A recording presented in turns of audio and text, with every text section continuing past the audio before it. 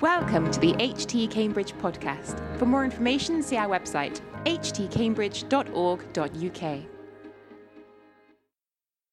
The reading is not the reading that's in the news sheet, but is from Luke chapter 23. It's verses 44 to 47.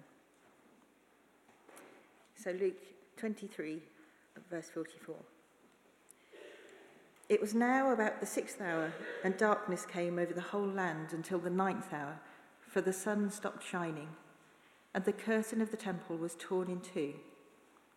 Jesus called out with a loud voice, "Father, into your hands I commit my spirit." When he had said this, he breathed his last. The centurion, seeing what had happened, praised God and said, "Surely this was a righteous man." This is the word of the Lord. Good evening. If you've been coming to the evening services over the last 6 weeks, you'll know that we've been looking at the final words of Jesus on the cross. And last week we looked at the word of victory, tetelestai, it is finished. And today we are looking at the last words. Jesus' words of relinquishment, his act of letting go into the Father's hands, actively surrendering his life. And those words of, "Father, into your hands I commit my spirit." Shall we pray?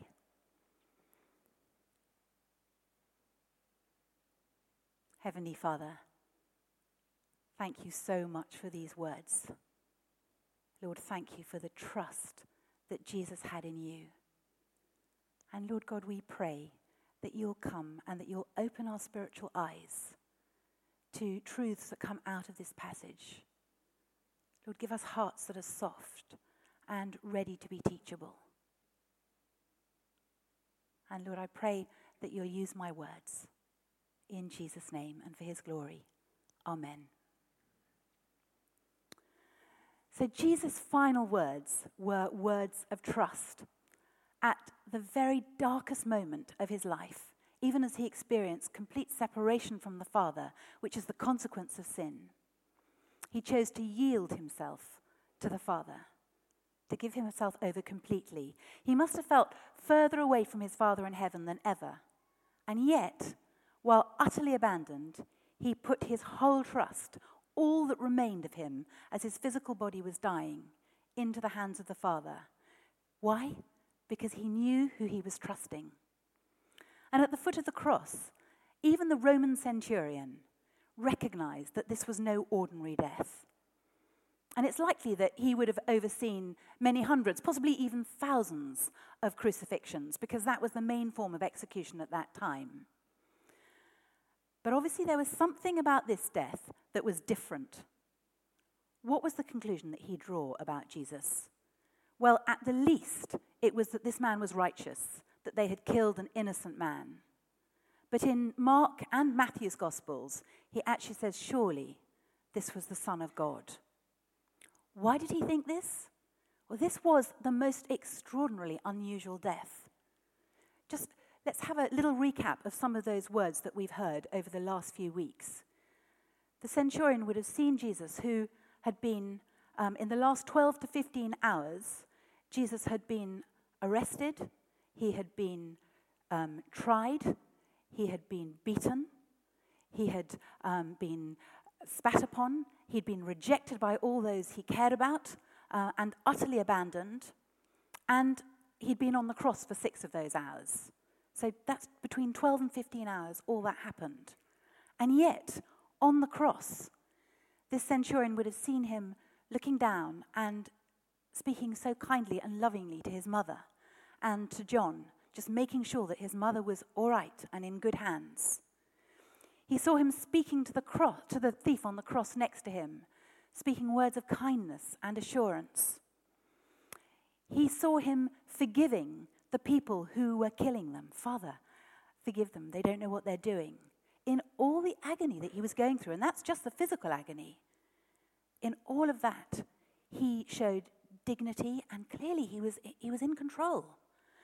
And now, at the last thing he says, he calls out with a loud voice. So after all this, he cries out with a loud voice, "Father, into your hands I commit my spirit. But the thing is, people don't shout when they die. I've been at the death of both my parents, and they were both, and also at my aunt's deathbed too. They were strong characters. They were full of life, and they had clear and vigorous voices. But what death did, it rendered them voiceless. All they could do was just speak with such weakness. And apparently, I've sort of done some reading on this, and apparently this is the way that it is. When you die, your voice is taken away from you because of your weakness. Well, there's nothing of this in the way Jesus died. He died confidently, knowing where he was going into the arms of his Father. Actively letting go. And I've got a book on famous last words, and I've been struck by the way those who know and love Jesus have died, in contrast to those who don't. And many Christians over the years have died committing their lives to the Father using these same words that Jesus used, or similar words. But that sort of rock-solid trust doesn't start at death. That starts with a life of trust. And, death isn't the easiest of subjects to look at, especially in a predominantly younger congregation. But the thing is, it doesn't only come to us in old age. And probably most of us here will know or have known of someone who's died young. And while you don't want to dwell on it, it's a reassuring truth that when you learn to trust God with your life, you'll be able to trust him in your death and with your death. And I'd like to just draw out 3 things from these words that Jesus speaks, these last words of his, that are things that will bring us reassurance and hope when times in our lives are difficult and hard-going. And the first one is, Father, remember, when you're having a hard time, remember you have a Father who loves you. One of the biggest questions that we'll ever have to ask ourselves is, who am I going to trust? Who am I choosing to trust? The government? Probably not. Your pension pot? Equally, probably not. Perhaps another person. And I was thinking about this, even the people who are the closest to us, the closest relationship, even the closest of marriages, that the best thing that a person can commit to you is till death do you part. But beyond that, you're on your own. Who are you choosing to commit to? Yourself? Well, I know myself too well for that. This is what the Bible says in Psalm 33. For the word of the Lord holds true, and everything he does is worthy of our trust. And now the last thing that Jesus says to his Father, quoting from Psalm 31. Father, into your hands I commit my spirit. And he makes one addition that isn't in Psalm 31. He begins this last word with the word Father, Abba. And we've all been well taught. We know that, maybe not, that this word that Jesus used for Father, Abba, was the word of intimacy that children use. Children still use it in Israel. Abba, Daddy. And it's this incredible word of intimacy. But for thousands of years, God was I am, or he was the creator of the universe, the God of Israel, the mighty one. But only a handful of times in thousands of years was he ever called Father. And suddenly, Jesus came onto the scene, and everything he talked about when he talked about God was he would use the word Father. All his life, he had known that God was his Father. He knew that he was loved by his loving heavenly Father. And he opened the way for us to use this word too. And the very first recorded words of Jesus that we ever hear, if you remember, he'd gone with his parents to the Passover, and they were coming back, and a day's journey on, his parents suddenly realized that he wasn't with them, and so they went back to Jerusalem, and for 3 days they looked for him. And finally they went into the temple, and he was there talking to people and asking questions of people far, far sort of senior to him. And his parents go to him and they say, "How could you do this to us?" And his response was, "Well, didn't you know that I'd be in my Father's house. Those first words that Jesus is recorded to have said.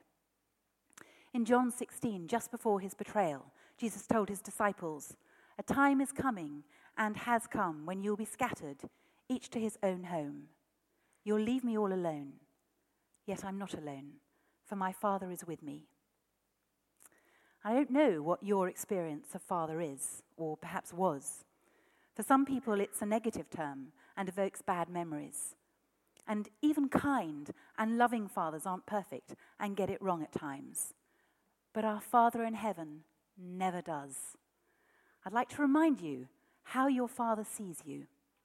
He knows everything that there is to know about you. He knows your weaknesses and he knows your failings. He knows the things that infuriate you about yourself. And he loves you. He's compassionate. As a father has compassion on his children, so the Lord has compassion on those who honor him. For he knows how we are formed. He remembers we are dust. He knows us and he loves us. He's never too busy to give you his undivided time. In Psalm 145, the Lord is near to all who call on him. You don't have to queue up to speak to him. He's close to you. When you cry out to him, he's there. He's with you. One of the things I find absolutely amazing, not being a mother myself, is we have a mother and toddler group called New Creations. And every week, the mothers are all out here and we have an activity together. And the babies go into the vestry next door and the older children go upstairs. And you only need to hear one small wail and a mother will get up and go. Goodness, I think, how on earth do they know it's theirs? But they do, because it's their child. And that's how God is with us. He recognizes our cry, and he hears our voice and is near when we call on him. He delights to give us good things. Think about the things that you value most in your life. Every single one of them has been given to you by your Father who loves you. Every good and perfect gift is from above, coming down from the Father, it says in James. He loves you so much that he sent Jesus to come down and die for you. He loves you so much that he took your sin and your shame and paid the price so that you could be set free to know his love, really know it. That's how much he loves you. And I think that there are people here tonight who need to have a fresh revelation of the Father's love for them. And Jesus' last words show us that he knew he was entrusting himself to a Father who loved him. In your dark moments, remember, hang on to the fact you have a Father who loves you. Secondly, remember his hands are big enough. Father, into your hands. As a child, I remember trying to hold on to my father's hand, and I have a very clear memory of it.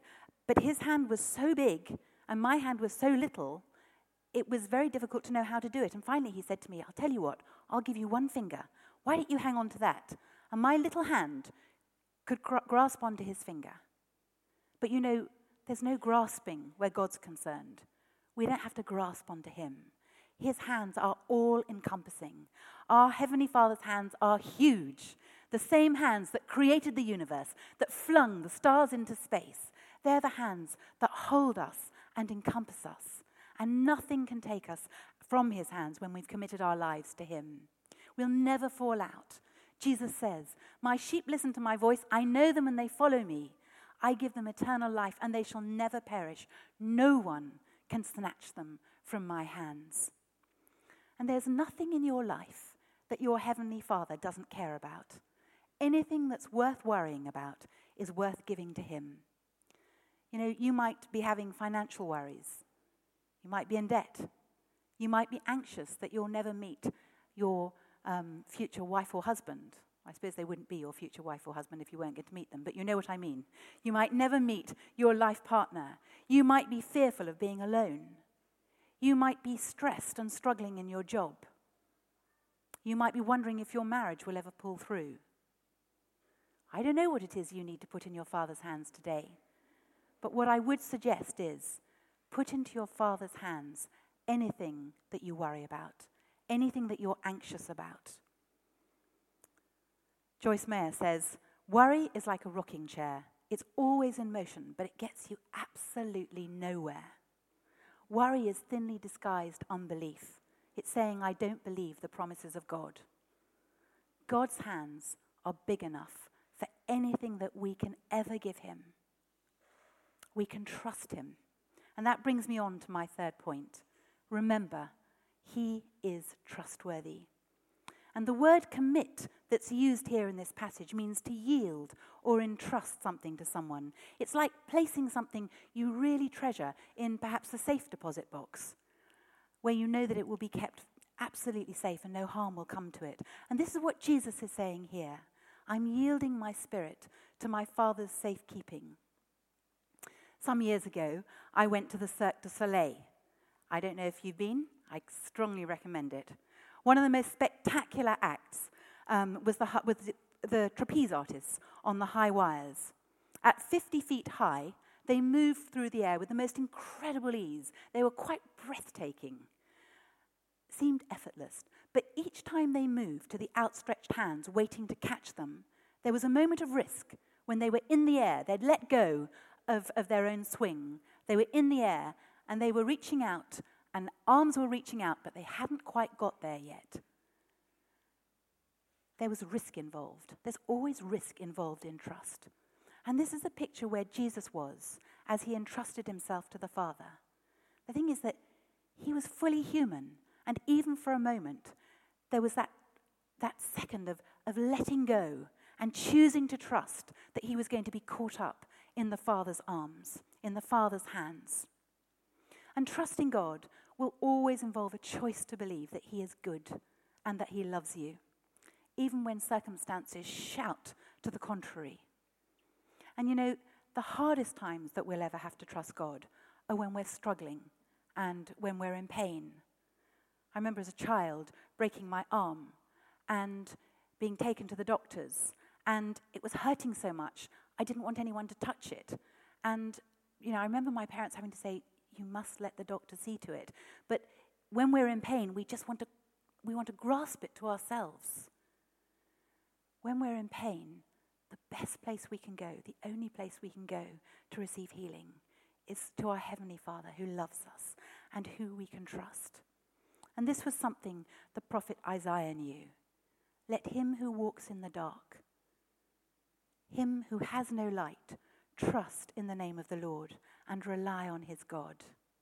Never doubt in the darkness what God has shown you in the light. And as you learn to trust actively in God every day, when dark and painful times come, you'll find that turning to him has become a natural thing to do. As C.S. Lewis says, relying on God has to begin all over again every day as if nothing has been done. It's a choice daily to trust him and to trust that he is good. And one person wrote, in my experience, trust is mostly about giving things to Jesus. Is mostly not about giving things to Jesus, but giving myself to him. When I commit myself at the core of my being to the Lord and start being centered in him, regardless of the things that are going on in my life, my problems, the demands and impossible situations I face, it's then that I start to have a sense of peace and knowledge in my heart of hearts that he's the Lord and that all will be well, regardless of how it pans out. Things regain their proper proportion and perspective when I give myself into his hands. And a powerful story of someone letting go into the hands of God was the account of Major Chris Keeble during the Falklands War. The first and bloodiest land battle of the Falklands War was fought over the 27th and 28th of May, 1982. And the fighting was very intense. And suddenly, the words that Major Chris Keeble probably most dreaded and will never forget came through on a rather crackling radio. Sunray is down. Sunray referred to his commanding officer, which meant that his commanding officer had died. And he now found himself in charge of commanding 400 people. And by nightfall, the battalion was running out of ammunition. And he writes this, "We had been fighting for 40 hours and we were very tired. It was bitterly cold. 1 in 6 of us was either injured or killed, and we had no reinforcements. I went back to my group leaders, and it was quite clear that they were looking to me for solutions. We were in a perilous position, and the responsibility for getting us out of it lay with me. I had no idea what to do. At that point, his hand brushed against his pocket, and in his pocket was a prayer that he had typed out and laminated, and he carried it with him always.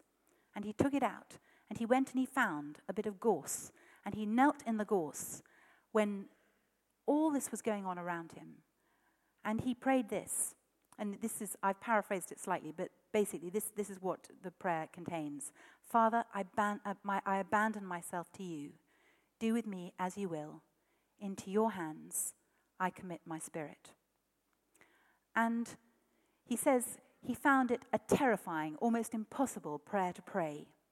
But then he says, to my amazement, I suddenly felt a real transformation. Instead of feeling frightened, uncertain, cold, miserable, confused, I felt joyful, happy, warm.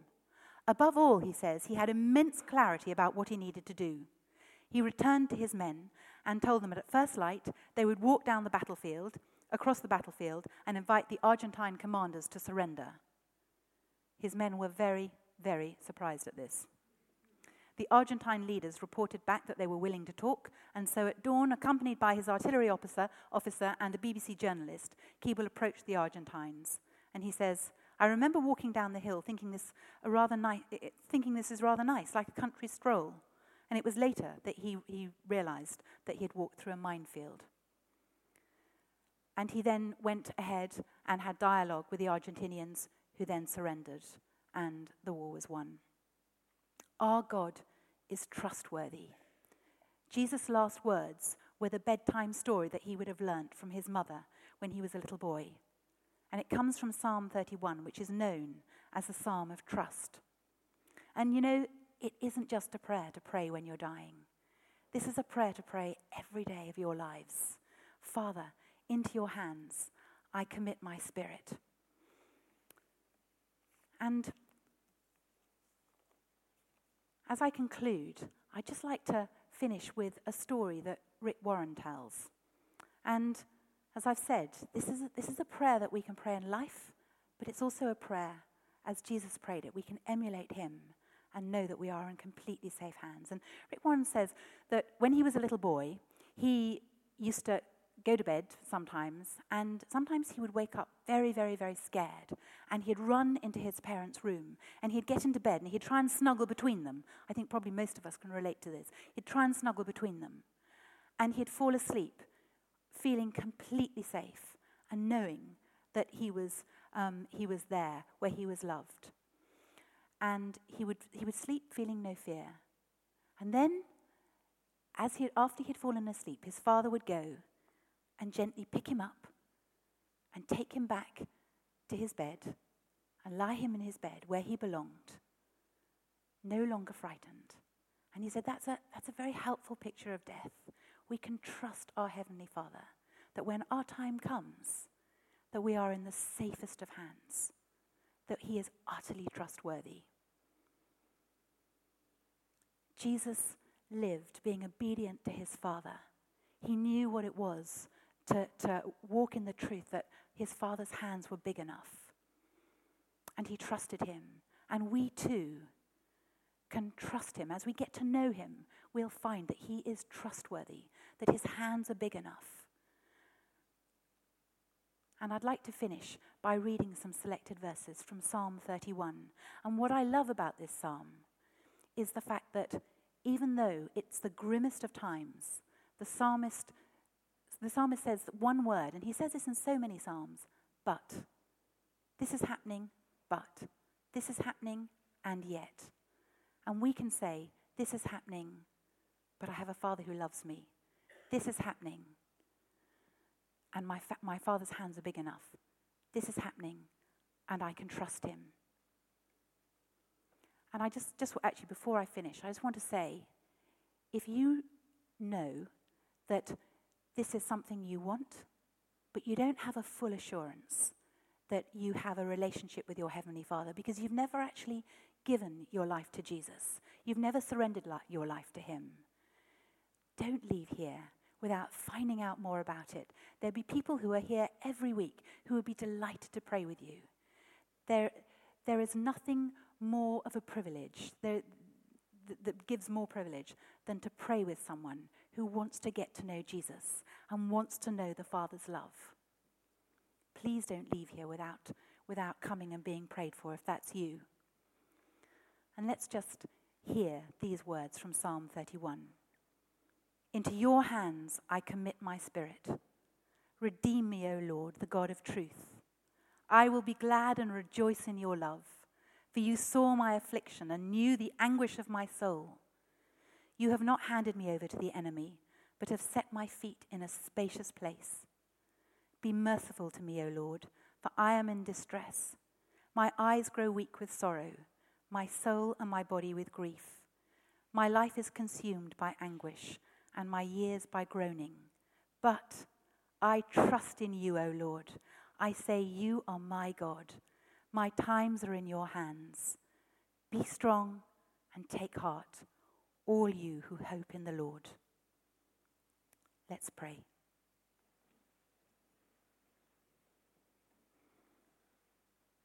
Our Heavenly Father,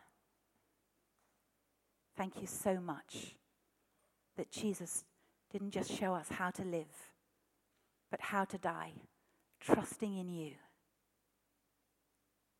And Lord, thank you that we can say this prayer. Into your hands I commit my spirit, knowing that we relinquish our lives and our trust into the one place where we will never be let down, where we will always be heard. And Lord Jesus, we pray that you will teach us what it is to trust in you more and more as we walk in obedience in our knowledge of you and our love of you. Thank you, Lord, in your name. Amen.